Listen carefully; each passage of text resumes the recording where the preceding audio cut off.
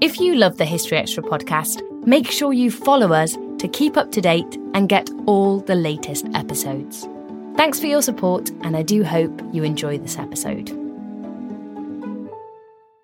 Mom deserves the best, and there's no better place to shop for Mother's Day than Whole Foods Market. They're your destination for unbeatable savings, from premium gifts to show-stopping flowers and irresistible desserts. Start by saving 33% with Prime on all body care and candles. Then get a 15-stem bunch of tulips for just $9.99 each with Prime. Round out Mom's menu with festive rosé, irresistible berry chantilly cake, and more special treats. Come celebrate Mother's Day at Whole Foods Market.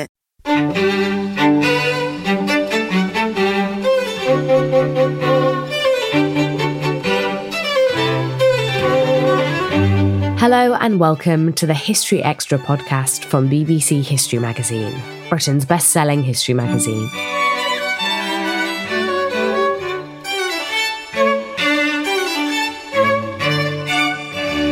I'm Ellie Cawthorne. In today's episode, you'll be hearing all about the remarkable lives of the last surviving veterans who served in Britain's largest female service during the Second World War. The historian, author and broadcaster Tessa Dunlop has written a book on the subject, and she spoke to BBC History Revealed's staff writer Emma Slattery-Williams, painting a picture of what it was like to be young, female and at war. Your new book, Army Girls, looks at the stories of 17 women who served in the British Army during World War II. These women were part of the Auxiliary Territorial Service, also known as the ATS. What was the ATS and why was it formed? The ATS was formed in a bit of a blind panic. Now, I think our generation, who've just currently still really at the tail end, hopefully the tail end of a national crisis, will realise that governments aren't always as prepared as they should be. And I'm afraid that was the case once again with the British government between the wars, not just in the case of rearming generally, but particularly about the role of women in war. I mean, almost inevitably, I suppose, given they had their heads in the sand about the prospect of war. And, you know, were really, until arguably the Munich crisis, hadn't got all guns blazing in terms of turning round munitions, getting men ship shape. How could we possibly anticipate or expect that they would do the equivalent for women? And even once war had broken out, once the ATS, the Auxiliary Territorial Service, which was effectively the support system initially for all the military services, and then by 1940, it was exclusively for the army. So, and they always wore khaki. The other two services, the WAAFs and the Wrens, rather more famous, I think, in many respects, the WAAFs and the Wrens. They've had more attention. They got a different class generally of girl applying to them. The sheep blue uniform helped. We'll come to other different aspects of those services. But the ATS, this Army for Women, was in fact initially set up in a sort of belated panic in 1938 by the only woman who was really available and been harking on about it for quite some time. She was the first woman to win a CBE for her role in the First World War. That was Dame Helen Gwyn Vaughan. She was too anachronistic. She was too old really to be leading something like that, and in order for the service to have a broad appeal, which it didn't. And she said herself, the service got off to a very bad start. So initially it was sort of for hobbyists, you know, tweedy women in the home counties, you know, doing a bit of marching and tidying up the mess room in 1939. So it's a narrow appeal. But culturally, worth bearing in mind that while there were those, for instance, Helen Gwyn Vaughan, who were aware we were going to need women in this war, just as we'd needed them in the First World War, at the same time, society more generally was in denial about that. You know, the Woman's Own very famously wrote after the outbreak of war in 1939, men are standing at their posts and women must remain at theirs, meaning, you know, by the kitchen sink, please. And therefore, it took a while for us to wake up. And what's extraordinary is, and one of the women in my book, all the women, I should say, in the book, were alive when I was writing about them. Sadly, they're all extremely old. If you think it's the 80th anniversary of conscription for women this year. So the very youngest my youngest woman was 96. She joined up in 1943, if you do the math. And my oldest, sadly now dead, she died in August, was 102. So I've been working with women on the precipice of life. I was very lucky to work with them and catch their stories. But Anne, who's sadly no longer, because she died in July, her mother was W1, the first woman to sign up to the ATS in 1938. And rather wonderfully, by the time her daughter signs up, aged 18 in 1943, the conversation has entirely changed. You have this picture, and pictures of her mother in tweeds and pearls, etc., getting into her uniform. It's sort of like, as I said, a hobby. But by the time Anne signs up in 1943, it's the bricks and mortar of public life. Women are expected to do this. It is their obligation to serve in the war. What were women allowed to do in the ATS?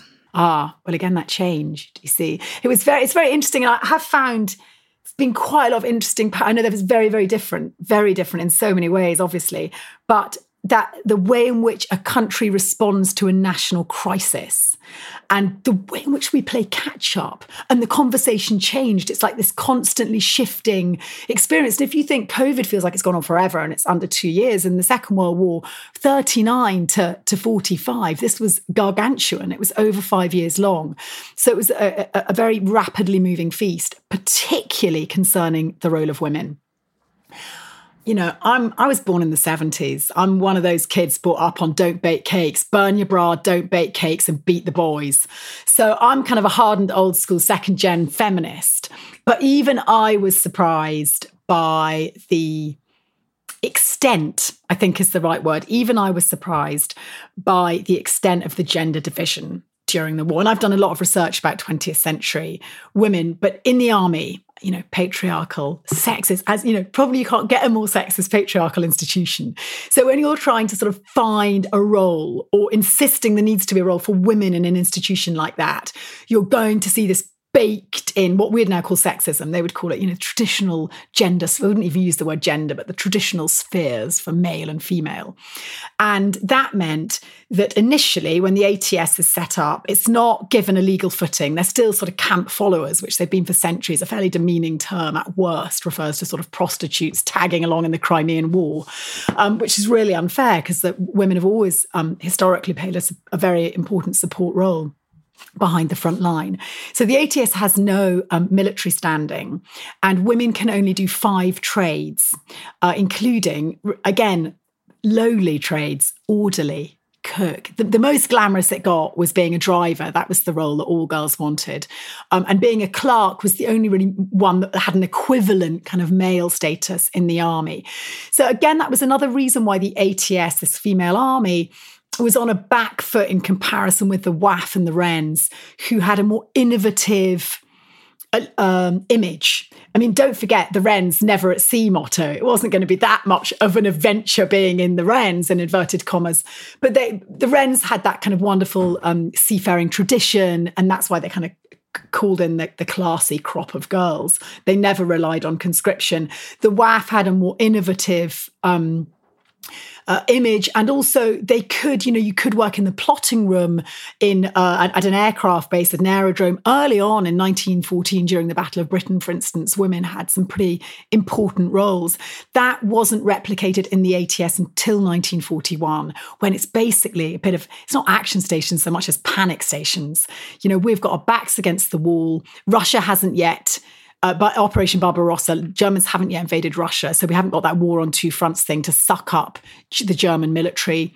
America aren't in the war. We're not on our own. Obviously, we've got our empire, but it's a pretty lonely space that Britain's occupying, and we know the war's going to go on and on. So we've got to therefore look at what resources we have, and that the key resource is women.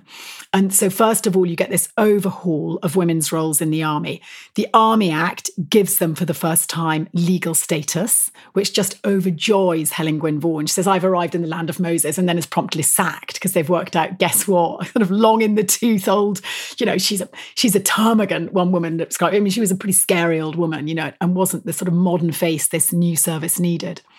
The other thing that changed overnight was the proliferation of trades available to women. That was in April 1941.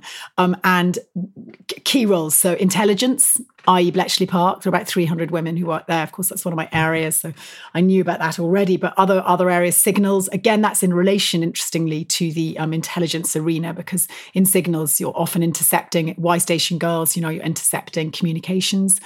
So Signals, they played a very important role, thousands of them. And so too and probably most crucially in terms of the narrative in my book, on the anti-aircraft gun sites, so therefore within AA Command.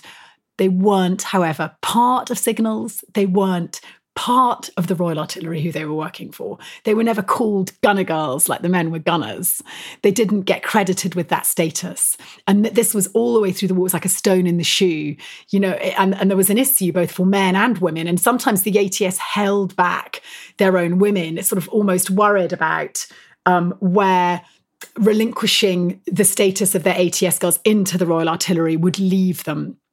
So you get this kind of curious case of what looks like on paper women holding back women. But just quickly, if I may, on the role of the ATS in AA Command, this was the main driver really behind the introduction of conscription. So I don't know how much you know, Emma, about anti-aircraft command, AA Command. It's fine to know nothing. I knew very little until a year ago. No, do explain. AA Command is sort of like arguably the sister service of the RAF. What goes up must come down. If you're going overhead and you're bombing Germany, you're going to get the Luftwaffe coming over here and bombing us. And very early on, in fact, in between the wars, it was recognised that this was going to be a war that was going to be fought in the air to an extent. I mean, at the beginning of the war, they thought it would almost be entirely fought in the air. And that meant we had to not only work out how to improve our own air force and grow it at speed, but we also had to improve our anti-aircraft defence, our defence on the ground from gun sites. And perhaps inevitably, the flying men with their flying jackets and their backpacks, that's the kind of sexy area. I was funny enough listening to a brilliant book, a memoir by Chatterton. I can't remember, was he a general? I should know. Anyway, look it up. It was The Wings of Pegasus, quite brilliant memoir. And he was talking about being in the RAF in the early 1930s and how men were so excited to be in the service. They almost felt they should be paying for it. They shouldn't be being paid. They should be paying for it. In fact, quite a lot of them died on those test flights. They just got foolhardy and often the tech let them down. The reverse was true. AA Command always had a recruitment crisis. You're not going to be wanting to be the bloke standing on the ground with a static gun at home in your own country, watching shrapnel that you've just sent up into the air fall back down again. And by the way, almost always missing your target, because until technology improves, it's very, very hard to shoot down a moving target. It's almost, initially it was almost impossible. In fact, the first two enemy engagements we had in 1939, we were hitting our own aeroplanes. Yeah, luckily we didn't hit them. Actually, we missed them. That's right. So what that taught us in 39, late 39, there were two attempts to fire on what was considered to be enemy aircraft. And in both cases, we missed. But the gratifying news was they weren't actually enemy aircraft. They were our own. So there was a silver lining. But it was a reminder of just how difficult it was going to be to shoot down this flying object. And we were caught with our pants down during the Blitz. We didn't have the kit and we didn't have the men.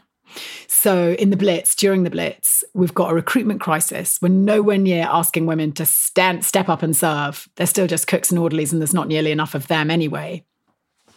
And in fact, the one fortuitous thing, and it's why leaders are very important, is that AA Command had a very far-seeing, innovative, and I would say feminist General Sir Tim Frederick Pyle. And he had predicted before the Second World War that women would be needed on anti-aircraft sites. And he had run the relevant tests. Carolyn Haslett, who was an electrical engineer, a female electrical engineer, her specialism was gadgets and girls and how they work together in the domestic arena. She was called onto his gun sites, up in the Surrey Hills on a Sunday to watch his men work. And she concluded that, yes, girls could do everything on a gun site with the exception of the heavy lifting, loading and firing that was required on a gun. Well, that was skipping over a dainty ditch, to be honest. What's interesting is in the army, initially there was a feeling that women were never going to be able to replace the roles of men. This was very important in a society where women were decorous or presumed to be, and were in the domestic arena, and men worked. So in order not to undercut that, not to destroy the basis on which society existed for the post-war world, it was important that women, while recruited, were not credited with the same clout. Now, that meant that, for instance, in a tranche of 18,000 in a tranche of 18,000 women, they were recruited in to replace 15,000 men. Initially, it was even believed that women wouldn't be able to type as well as men. So a male army clerk had to be replaced by more than one woman. I know, that was quickly changed. The ratio was quickly reduced to 1:1. To be honest, I'm surprised it wasn't actually inverted, that ratio. But with heavy lifting, sometimes it was a 3-2. So if 2 men had done a heavy lifting role, then 3 women could do it. So the idea that women couldn't lift the shells or couldn't fire the guns, that wasn't to do with their physical strength, because that had been taken into account in other roles the girls did in the army. This was about making sure women were kept as non-combatants for political reasons. So it was very important. If you're going to ask, so what happens is 1941, there's this change where General Pearl goes, after the Blitz, we're caught with our pants down. We don't shoot down nearly enough German bombers. And Churchill himself says AA command delivered later in the war. P.S. when gun sites were manned, and they kept that phrase, predominantly by women. So in the Blitz, we're caught with our pants down. And Pyle then realises all his good guys are being pulled off, siphoned off to fight abroad, to go to the front line abroad. And he actually says, how can I be expected to manage when I've got 2 men, in every 25 men, there are 5 with glass eyes, wonky thumbs, and in the latter stages of venereal disease. So of course, he then delivers this research he's done before the war to the War Office and says, I need girls on the gun sites. And they go, oh, this is spellbinding. This is groundbreaking. What? Steam comes off their bald paps. You can imagine the sort of thing. Anyway, eventually, or not even eventually, a few months later, once Churchill sent Mary, she's kind of off she goes. Mary's youngest daughter becomes one of the first gunner girls, although that's not actually officially how they were ever referred to. And there's lots of press around you. The first gun site was in Richmond Park, and there's lots of press about girls behind the guns, not allowed to fire the guns, but they're working all the high-tech equipment. So the Predictor, which the Mark I, the Mark II, they're coming again. It's like a pressure cooker of invention, tragically, really, that it takes killing millions of people to invent computers and invent extraordinary tech. But that's always been the case. And along comes these machines. So initially you have a spotter. Again, this is a job done by a girl. One of the women in my book, Grace, she's a spotter. She's got binoculars. And when she sees first enemy raider, she'll call out, Fuck Wolf or whatever they're called, Messerschmitt, she does it better than me. And then the other girls get their machines on them. You have the Predictor, which works out speed and bearing, the height finder, which works out that, and all this feeds into the gun so that they can work out when the fuse should be lit and the gun fired. Again, those commands by the end of the war generally being given by girls. So we're commanding the guns to fire, but we're not allowed to pull the trigger. That's how ridiculous. That's the fine line we're dancing on, which, by the way, we've continued to dance on really until 2018, when finally Gavin Williamson said, all areas of the army were open to women. So this has been an incredibly long journey. Of course, not one that concerned the girls I've been working. I say girls. I mean, incidentally, you'll know, Emma, because you're considerably younger than me, that girls is not a particularly sexy word to have in a title of a book. To which I push back against my feminist comrades, often younger than me, have an issue with this word, because the army wanted girls. They didn't want women. They wanted them to be young, biddable, and mobile. That's what they wanted. The recruitment age, once conscription had been introduced in December 1941, the recruitment age was 20, and then it was lowered to 19, but you could sign up from 17 and a half. And Grace, lovely Grace, I love Grace, she lied about her age and went in at 16 because her mum had died and she was in domestic service and hated it. So these were young kids, and they were more mobile and they had less baggage, and they had to have children, annoying husbands, etc. More malleable. What was the public reaction to female conscription? Mixed. One of the big problems, the ATS lumbered under a poor image, for want of a better word, and there were 2 reasons for that. One was sexism, which arguably all the services suffered from, and the other was snobism. If the Wrens and I know a few Wrens are still alive. Hardy old girl is my Pat. But she considers herself a cut above. And a lot of Wrens did. They were tended to be from a different social class. And the ATS, although I have my heft of posh women in the book, the sort of tweedy sort, Lady Martha Bruce, who's utterly terrifying. She's 100 actually in November. God bless her soul. She was a lieutenant colonel in the end in the TA after the war, so quite something. So there are a heft of sort of smart women, but the majority of the ATS was drawn in through conscription. And as Martha put it, we were scraping the barrel, So there was a broader church in terms of the socio-economic groups they were drawing from. And that was therefore there was snobbishness about the sort of girl that went into the ATS. They were all checked, all the women are hysterical about their medicals, were knits, scabies, you name it. And if you had to be FFI, free from infection. If you weren't, it was like the walk of shame. You were got rid of, you were deloused. Vera's hysterical. She's actually so funny on this. She was like, my God, he pulled my knickers down. It's like they were. Given if we think that getting a vaccination is bad, they had loads of inoculations too. Then half of them never were allowed abroad, but they were banged in typhus and this and that and the next thing. Because of course it was a really big deal.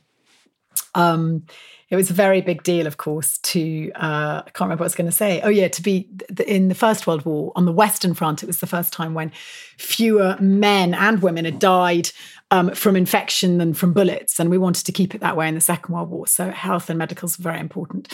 And the other problem was the sexism. I think there was a feeling it was a bit sort of Bolshevik to put a woman in uniform. And in a way, it made her easy prey, fresh meat, kind of anonymous for men. And I found this fascinating, actually, in the book, was the sort of Me Too undertones, or rather no Me Too undertones, the sort of 1940s extraordinary levels of not just sexism, but the tolerance, the women. It was that, I think what didn't surprise me, but what did actually shock me a bit, that men, obviously the heroes of the piece, because they're on the front line dying, predominantly, although some women do die, we'll come to that. Men are expected to dodge advancing bullets, and women, their main roles seem to be to dodge advancing men. And paragraph 11, as Anne told me in no uncertain terms, was the paragraph that the rule book that all girls knew about, because it told you that if you got pregnant, you were out on your ear. And of course, there was no contraception, really. And there was a huge number of men coming into the country. In the build up to D-Day, the 2 years before D-Day, you get 1.5 million men roaming around Britain, footloose to an extent and fancy free. A lot of them from America and from the colonies. You get soaring rates of venereal disease, and you get a sort of national panic. We're asking girls to put on a uniform and leave home. And we're not worried about Jerry bullets. We're worried about allied men, I'm telling you. That was the big concern. So there was actually a parliamentary committee, the Markham Committee, which looked into the conditions of the 3 female services and when I say the condition of the 3 male services, it really was about the behaviour of the women. Were they becoming promiscuous? Of course, you don't even need to ask, Emma. There was no equivalent research into the male British Army. I was about to ask that, yes. Yeah. No. Dear me, no. And this remained a big, big concern. And in the Times, when conscription's being introduced, a huge debate. Churchill has to lead it. It's a U-turn for him. He never wanted to conscript women. He thought it would demoralise men. He wasn't concerned about the women. He was worried about demoralising his men, of course, and also parents being worried. There was the weird thing is all this debate went on, and the women, nobody really ever consulted the girls themselves, who incidentally, a lot of them by this stage were quite keen to sign up. Was there any resistance in Parliament to bringing in conscription for women? Yes. So Churchill is persuaded. By the beginning of December, Churchill's persuaded that we need to introduce conscription for women. There's going to be various caveats in order for him to get it past Parliament. What's fascinating is, and I, in lockdown writing this book with the limited access to books, I have most of the big Churchill biographies, and really none of them talk about this. They all focus on a few days later, the entry of America into the war. But nobody's looking at 5 days earlier in Parliament. He's headlining the debate on conscription for women, and it's a U-turn. he didn't want this. And he was a great orator. So he sort of talks his way out of it rather wonderfully. It's like a fish in a net with a hole. And he says, these are going to be the girls behind the guns. And we're not going to ask any married women. We're not going to obligate any married women to serve, even if they're married without children. And the other caveat was they don't have to go into the military services, i.e. uniform, which was sort of talisman or touch paper for many, this idea of putting girls in uniform. They could, if they wanted to, sign up and work in a munitions factory. Well, you can imagine how that went down with the girls. They would rather most of them chose the military over the munitions factories, unless they had sort of personal reasons where they couldn't move, they couldn't be mobile or some such. So that was significant. And I think it's interesting to me because I think obviously biographers of Churchill tend to be male. Therefore, they're looking at that. I mean, he was a great leader. He was a great orator. He was a great military leader. But that it takes... For a male army to function, it takes women behind it. And historically, we always know that. And this was when we did it on a mass scale for the first time. And what's really interesting, this rebranding of the ATS. So they have to get more women and they have to get women to want to join and be proud to join and proud to wear the uniform. The uniform also was seen as hateful compared to the chic blues of the WAFs and the Wrens.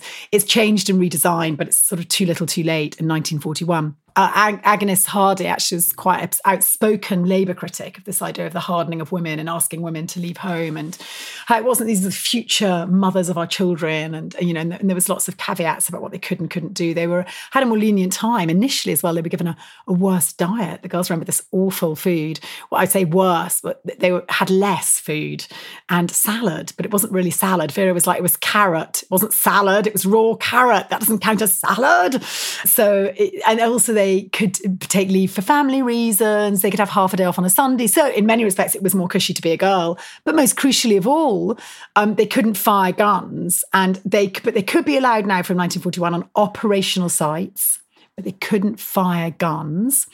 The irony there, and Daphne, who's wondrous, Daphne got COVID, but she lived on. She still lives. She's 98 and gorgeous. And she lost a very good friend who inspired her to sign up, actually. She lost her lovely Dorothy, aged 18, on a gun site.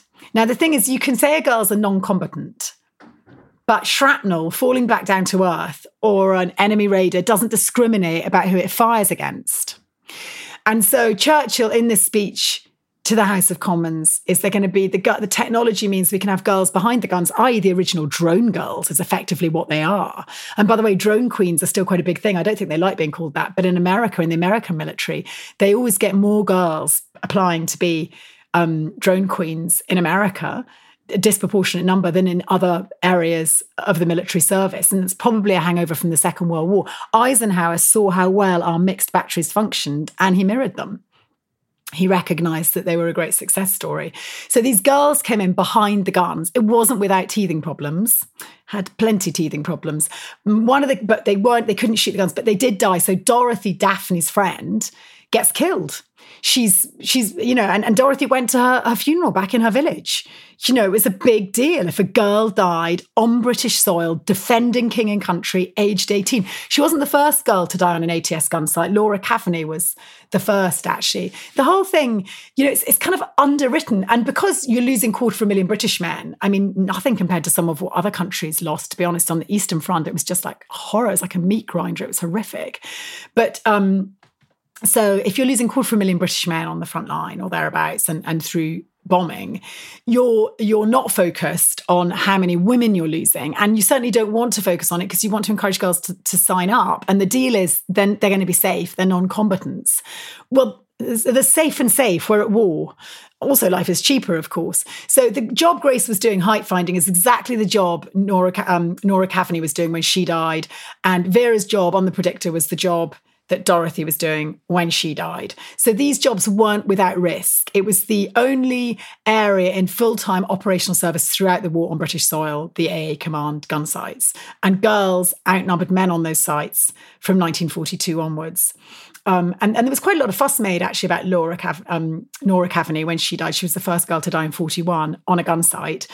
and not the first girl, it should be said, but on a gun site. And it was reported, and the way it was reported was interesting. It's quite a lot of concern about how you report something like that.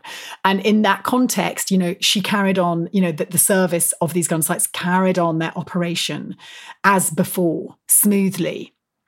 No matter that a girl had died, i.e., so that walking all the time, the War Office and the government are walking this tightrope where women need to be proved fit to serve, but at the same time, they can't lose their feminine status. Because if they do, then why is it manly being at war? Does that make sense? It's a really fine line. So Nora Cavani did really well. She served wonderfully. She carried on operating her machine. She took a hit to the head. She fell on the ground and she was immediately, seamlessly replaced by a fellow ATS recruit. And we went on firing at the enemy raiders. So that's the narrative. And all the while, but she's not firing a gun. Do you see the line they're walking? So women can be heroes, they can't be combatants by mid-war. And this is a significant change of status, but still very much within the traditional structure of male-female that governed the way in which we lived in the middle of the 20th century. I think it's really important we hold on to that because so much has changed. And I think sometimes we're all really impatient for more change. And I'm not saying we should sit back and go, yeah, but look what we've done. But it is worth clocking where we've come from. And to be honest, talking to a lot of the women who fought on gun sites, Vera and Grace and Martha, it's interesting. I pushed them on their take. I wrote in the book, I interrogate Grace, and the copywriter, I think interrogate's a bit hard, Tess, so did you really interrogate a 98-year-old? And I did a bit. Because Grace would go, no, it was quite right that we couldn't do the guns. They were heavy. We couldn't have done the guns. And the men, and then, and I'm like, but Grace, you could have done the guns. You could have just got one more girl in. You had to go. And no, but she's very loyal to that part of her past. But at the same time, if you ask her now, would she like to go and be on the front? Oh, yes, now I would, yes. So it's like times have changed and so has Grace, back then, and loyal to that bit of her past. But at the same time, and that's, these women are time travelers. You've got to cut them some slack. They've been around for nearly a century. So their interpretation of things is going to be cast through the lens of their time. And sometimes they're playing catch up. Sometimes they're asking their own questions about that. What's interesting, going back to the Me Too bit, there was great concern about putting women on a gun site with men because it meant they were living in close proximity with men and publicly. The sort of object. If you can imagine, there's over 1,000 gun sites in Britain. It was a different sort of military architectural landscape that we couldn't imagine today.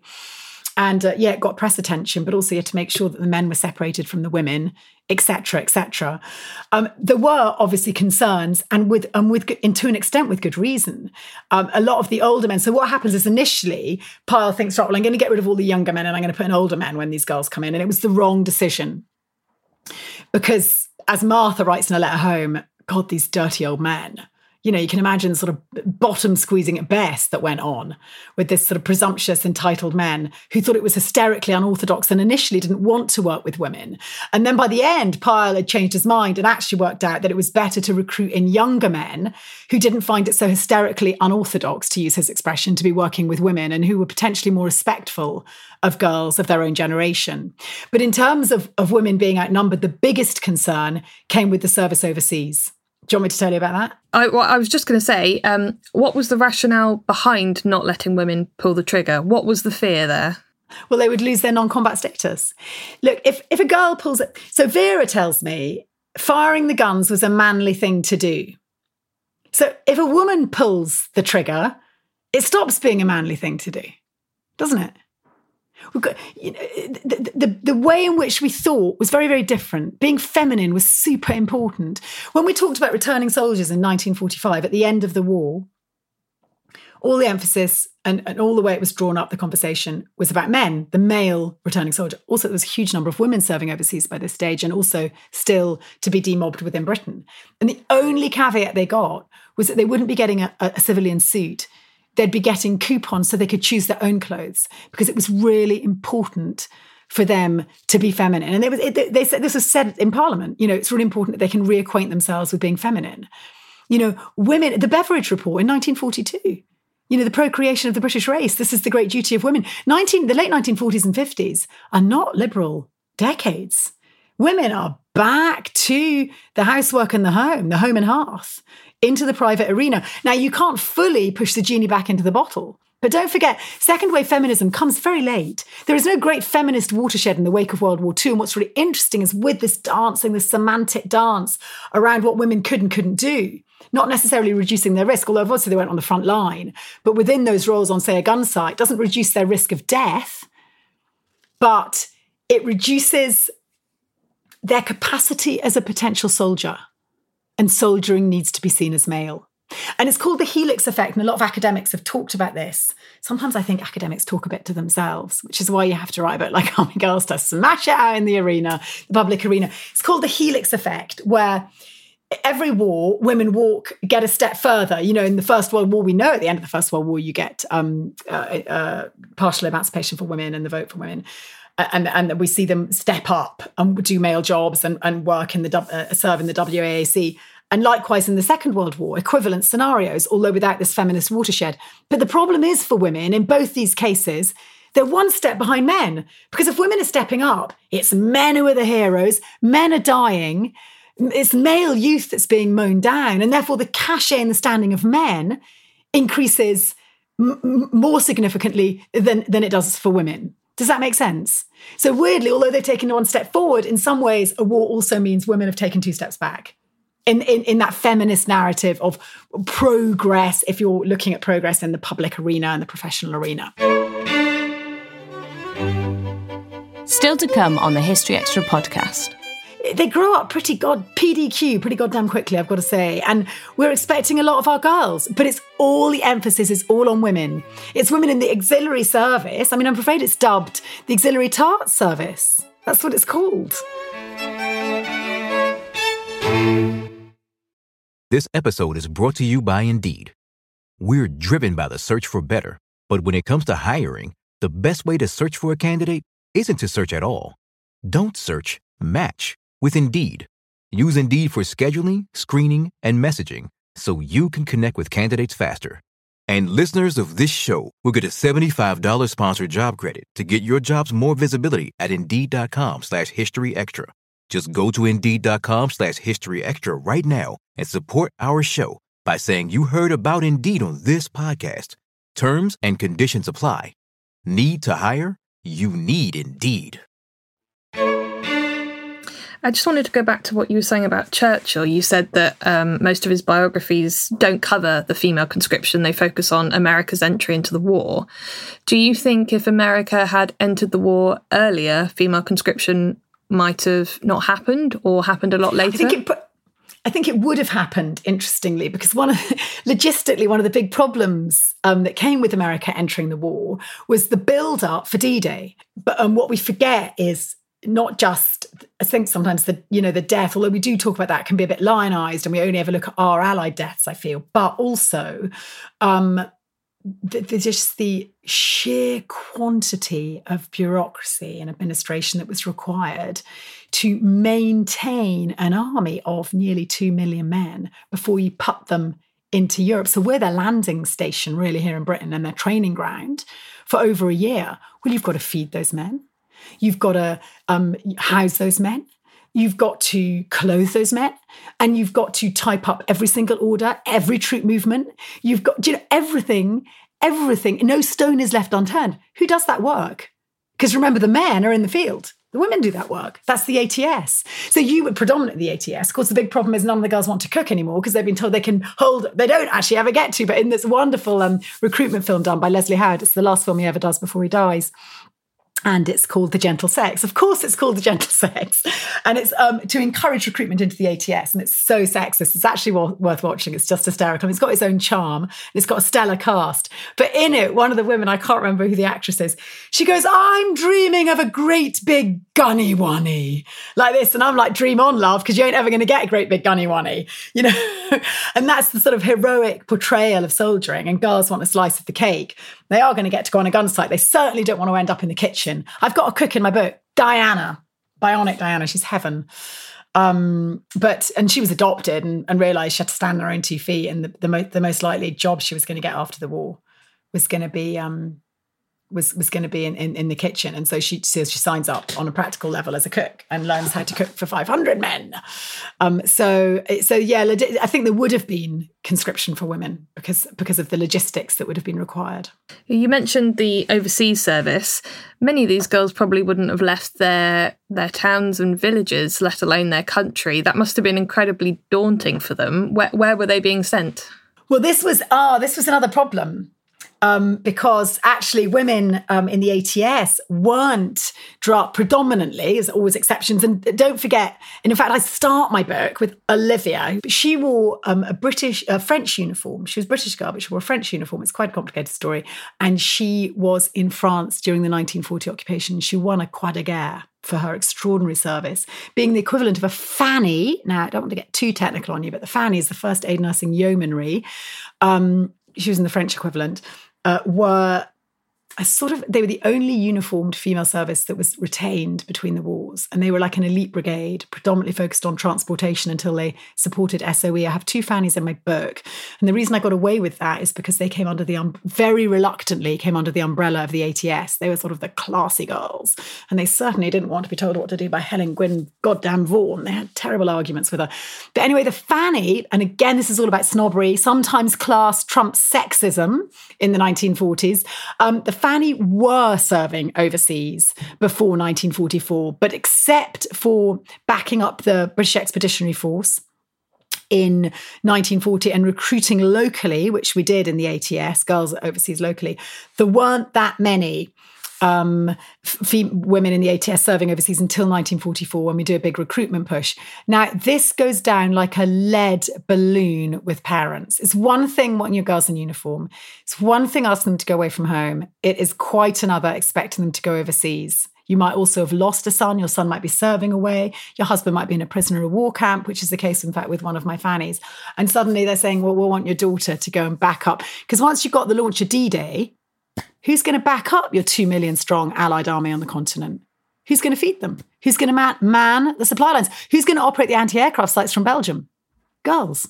So you need to get the girls over there. To do that, you have to ask a letter of permission from their parents or their husband. But problem is, not nearly enough women can lots of them. Mary Churchill says, God, loads of them are really keen. Oops. But their mamas and papas, less so. Of course, Mary Churchill, once again, is sent off to the continent with her anti-aircraft gun site as a sort of poster girl.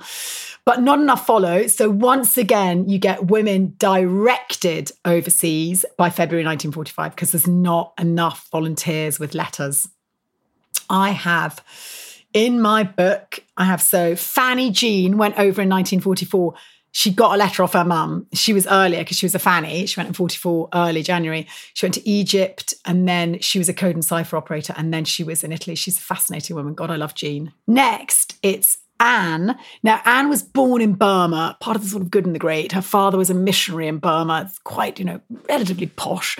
Vicar's daughter, as she says herself, a well-bred vicar's daughter who was sort of examining girls from the East End of London for knits quite early on in the war.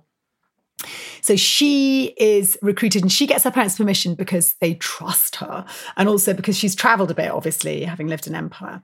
So she goes over in the summer and she's been, up until that point, she's been in Inverness writing up the troop movements for D-Day. Not aware that's what she's doing, but that's what she was doing. And she goes over, she remembers this interview to check she'd be able to handle herself with these legions of men who will vastly outnumber the women, vastly. And remember, when they get to occupy Germany, then not only are they vastly outnumbered, the women, but men aren't allowed to fraternise with the Germans. So it's not like they can occupy themselves with the natives. That eventually rule is relinquished. But initially, it's seen that women have got to be in occupied Germany. But they're outnumbered sort of 1 to 2,000 in some instances. I mean, it's just ridiculous. Every dance, there's way more men than women. And these aren't normal men. These are men who have been through, in Italy, where Anne is sent to initially, they've come up from the Middle East. They've been on the road fighting for months, sometimes years. They haven't seen a woman, talk to a woman, let alone had sex with a woman for years. They've been brutalised to an extent. They're emotionally starved. They're missing home. And these girls, often just teenagers, are expected to manage that. That's their job. they have to contain male expectation. And Anne said, so there's this quite rigorous interview about how you're going to manage this. And Anne gets a bit annoyed because you're asking me too much about sex. And I'm saying, but I find this extraordinary. Like, the men are never asked. I've not ever met a veteran from the Second World War. Were you told to keep your hands off girls? They were told to get their hands on the Germans, in a different context. So, and you couldn't, men who were being asked to give up their lives. It was two very different spheres. So Anne then, she remembers coming back in sort of vans at the end of the night or army trucks, and they engineer it so you get in the truck and you have to sit on their knee. And, she'd go, can you stop doing that, please? Can you stop doing that, please? And she has to push their hands down. And Jean, in her letters home to her sister, sort of goes, oh, God, all the men out here expect to be able to kiss you at the end of the night. She's so sweet. She's drinking heavily, aged 18. She's got Shinzano in her thingy and vermouth. And is it vermouth? Vermouth? Don't know how you say that. I've never drunk it myself. Whiskey. She's got a bottle of whiskey in her cupboard. They grow up pretty goddamn quickly, I've got to say. And we're expecting a lot of our girls, but the emphasis is all on women. It's women in the auxiliary service. I mean, I'm afraid it's dubbed the auxiliary tart service. That's what it's called. And all the officers' ground sheets. Joan, who goes over to Germany, she's first in Belgium and then she goes to Germany. She's a bit older, Joan. She's mid-25. She's still alive. God, she's great. She's on voice recognition email. Love Joan. Anyway, Joan has this nightmare solicitor in the legal department, an army in the legal army department. He leaves her flowers and he tries to kiss her. He even gets in contact with her parents. He stalks her. He's a stalker. When you read the letters, you're like, Joan, you were being stalked. And she goes, I know. I would have been much more, she said, I would have managed it much better today. I would have put him in his place much more quickly. They were all sort of worried about letting the men down. Or, they're walking a nightmare because they also know they cannot get pregnant. Brainwash, you cannot. In fact, Grace, one of her friends, got pregnant on the Height Finder, and she was immediately dismissed, never seen of again. And even now, Grace feels a little bit let down by her. She got pregnant. You weren't allowed to get pregnant. I kept my knees together, says Grace. What happened to the ATS after the war then? Were all these girls just sent home to go back to being wives and mothers? Not all of them. No, not all of them. But there is an expectation, Churchill anticipates this, that those who really want to stay in will. For instance, Martha, who goes on to work in the TA, a lot of them aren't demobbed for a little while. So if you're in occupied Germany, Joan stays on until 1946. Ditto Anne in Italy until 1946. And it's very difficult. There's lovely Barbara who did the same job as the Queen. She learned to drive, and she was a driving instructor, went big trucks. And she's then out of work in Rotherhithe. She can't get, there's no work. The prioritisation is male work. She goes, well, it's lucky I married Em and Stan, had 4 children. I became a policeman's wife. And she says, lucky I like being a mum, because as a policeman's wife, you weren't allowed to work anyway. It was a different era, and yeah, so a considerable number did. But Maud's Heaven, she's still alive, but she's Heaven, and she was very annoyed because she gets married to her beau. He survives. He lands on, is it Sword Beach? She's part of Commando 3 in the D-Day landings, and she's terribly worried and stuff. But he comes back in September, having done 80 days and broken out of that Normandy pocket. And he proposes to her, and he comes back then in December, and they get married. And she's really miffed that she's pregnant. Well, she's married, so you can be pregnant if you're married. Obviously, if you're married, you can do what you like. But she can you miss the army? She missed the camaraderie. And they were the first to be demobbed, were married women and pregnant. So with family reason, that was how it was termed. So they were the first to be demobbed, pregnant, married women. And then obviously you weren't demobbed if you were just illegitimately pregnant. You were sacked.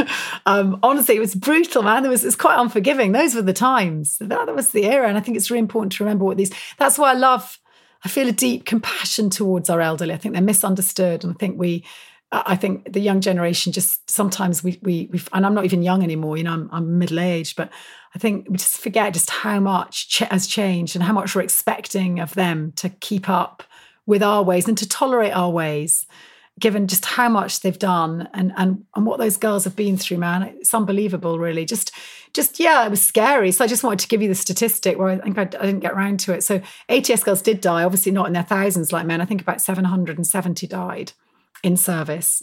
Often it was sort of, they're in an aeroplane and the aeroplane falls out of the sky, because that's what aeroplanes did then. That's one of the biggest losses, 17 in the Mediterranean. So they die.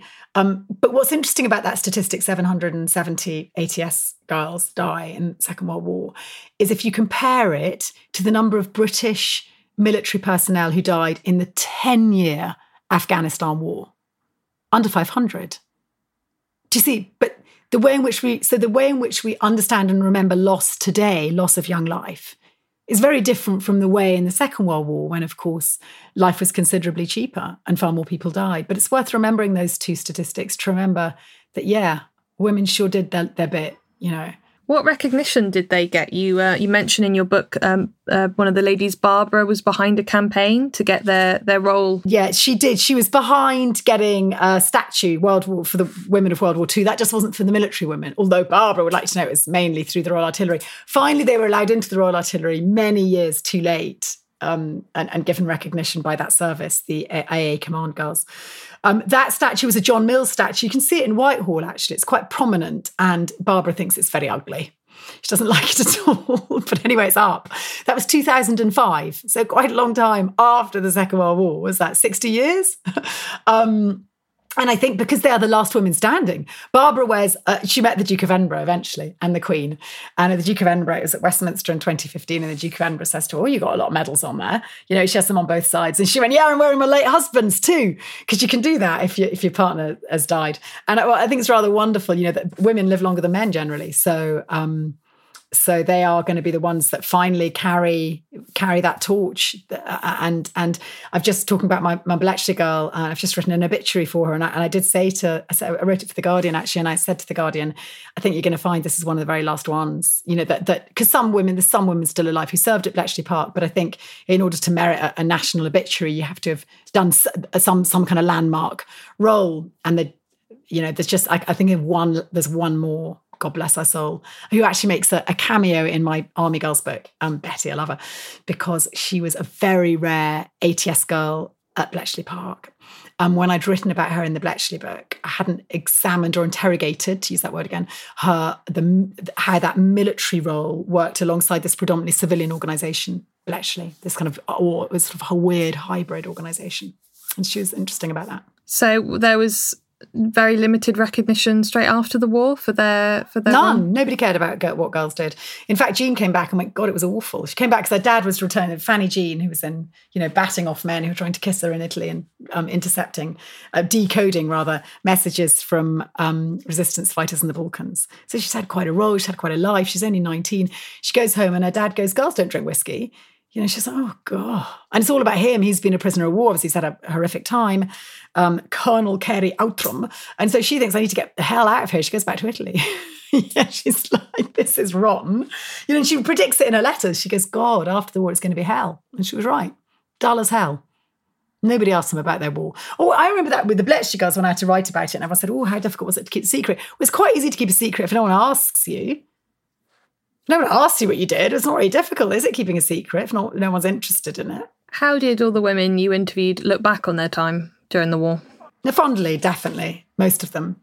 It was only one, Nanza, is the only woman in my book who had to be conscripted, didn't want to leave her job. But even she quite enjoyed being in the ATS. And there was something rather wonderful now because she's just moved into a Star and Garter military veterans only care home. What did the women think about the fact that women are now allowed since 2018 in all areas of the British Army? Did they agree with that? Yeah, funnily enough. So Martha, who's well scary, I said to Martha, look, Martha, are you a feminist? She went, you've asked me that before. I went, yeah, I know I've asked you it before and you didn't answer. So can you tell me, I'll put this in the book. Can you tell me, are you a feminist? She went, I'm not a chain them to the railing sort of feminist, if that's what you mean.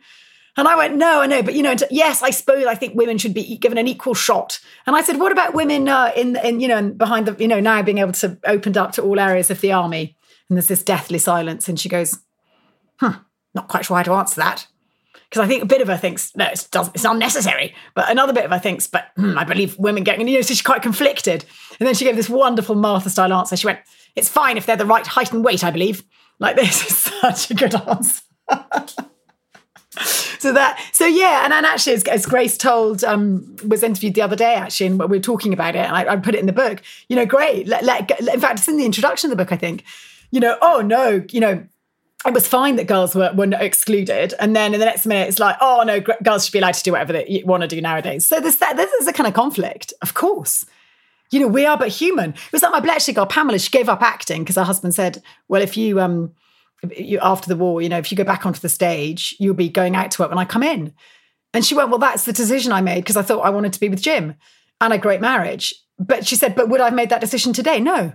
But today's society is different. She said, we're all a product of our society. And I think it's really important to hold on to that. I'll just quickly ask, what was Queen Elizabeth, where she was Princess Elizabeth at the time, what was her experience in the ATS? She signed up very late. She very much wanted to sign up. All girls did by that stage, to do her bit. And her family obviously imbued with the military spirit. Her aunt, the controller commandant. But... and there is always a but, her daddy, George VI, did not think the uniform was the right thing for girls. He said, don't join up. And so Crawfey, he said, don't join up to Crawfey. You just end up cooking some god-awful admiral's breakfast. So Crawfey stayed put, so did Elizabeth. But of course, Elizabeth comes of age, she's 18.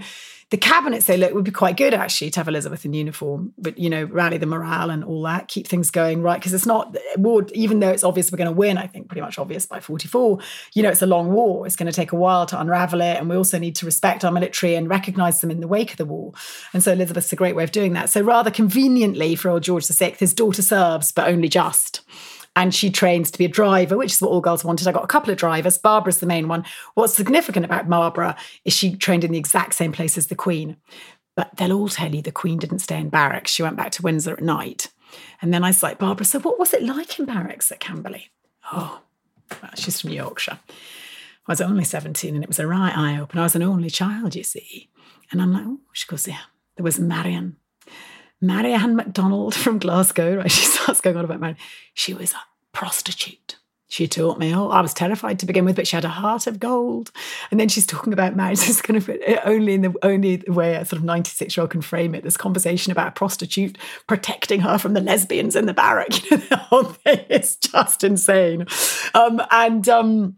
And the upshot of it all was that the Queen probably wouldn't have stayed in barracks like those. We decided that this wasn't really the sort of terrain or conversation for a princess who was very sheltered during the war and remained quite sheltered for some time. Just quickly on the subject of lesbianism, actually, and homosexuality in the services. The Markham Committee, which is this parliamentary committee sent out to investigate women's behaviour, was so concerned about male behaviour that they sort of really just gave a footnote to homo-sexuality, which is how they refer to it in their documents. And they sort of warred against it. And they think that only in extreme cases of homosexual promiscuity, then does that require posting elsewhere. But of course, thank goodness, you can't actually get pregnant if you're a lesbian. And it was illegitimate pregnancy, which was the way in which society was judging these service girls. And so much so that they do a count. And they argue that, can you believe this? The Markham Committee argue that there are fewer illegitimately pregnant girls in the services than out of them. That's where we were at. Just so you know where we thought the real enemy lay. So Barbara, and meanwhile, Barbara had her eyes open. And what's interesting is when you talk to the women, Penny, the late great Penny, for instance, her great eye opener wasn't about male. I think that most of them already knew about men. Maud was like, oh God, I'd already had to ward off quite a few men by the time I got into the army. She's 21-year-old. What for them was the great sort of discovery was other women, seeing other women up close and personal, not necessarily in a sexual capacity, but I couldn't believe it. I watched her do a strip wash and I thought she got bigger knockers than me, and that kind of stuff, and they were cuddling on their bed, like this kind of, I didn't know that lesbianism existed. They were really sheltered, some of these girls. So this is a kind of great, not just on a professional level, they were paid, they were uniformed, they were serving their country, but also just on a personal level, getting to know each other and how to conduct themselves and of course, these were grey areas. Male homosexuality was illegal at that time. It was very much more a grey area for lesbianism, but certainly not condoned by society. Things have changed. And finally, I think we must mention, and I have her in the book, although she has a too small a role because it was very, very hard to communicate with her all the way over in Barbados. But I think not only is she the oldest woman in my book, at 104, still alive today, but Ina was, I think, is the only extant woman from the West Indies, black ATS girl who came over here. So very few were allowed over. The War Office was very, very concerned about allowing too many women of colour into Britain. But when they came over eventually, and the Colonial Office pushed in the other direction, desperate to sign up, because what better way to bind hearts and minds? Ina comes over. When they come over, wow, the photo opportunity. So the sort of public narrative is, hey, look, we're the all-inclusive empire. Our daughters have arrived. But actually, it's very much an exclusive. It's one about exclusion more than inclusion. Only ever 100 girls come over, and Ina does incredibly well. She comes over. She's 26. She doesn't want to be a clerk. I've not come all the way over here to be a clerk. I was a clerk back home. She's originally from Jamaica. She's staying in Barbados at the moment, and instead she gets trained up. She does radar like Martha, which of course is breaking new, high tech, the cutting edge. Only the classiest sort of girls did radar, I'll have you know. That's according to Beryl, also no longer with us. God damn it. She was a physical training instructor. I had the whole gamut, around the gamut. So there we are. That's wonderful, Ina, who I never got fully to talk to because of the complications of technology and her daughter being very busy. But she did give me access to some wonderful material and also a Zoom conversation. So that was good. So God bless Ina. Long live Ina, indeed, at 104.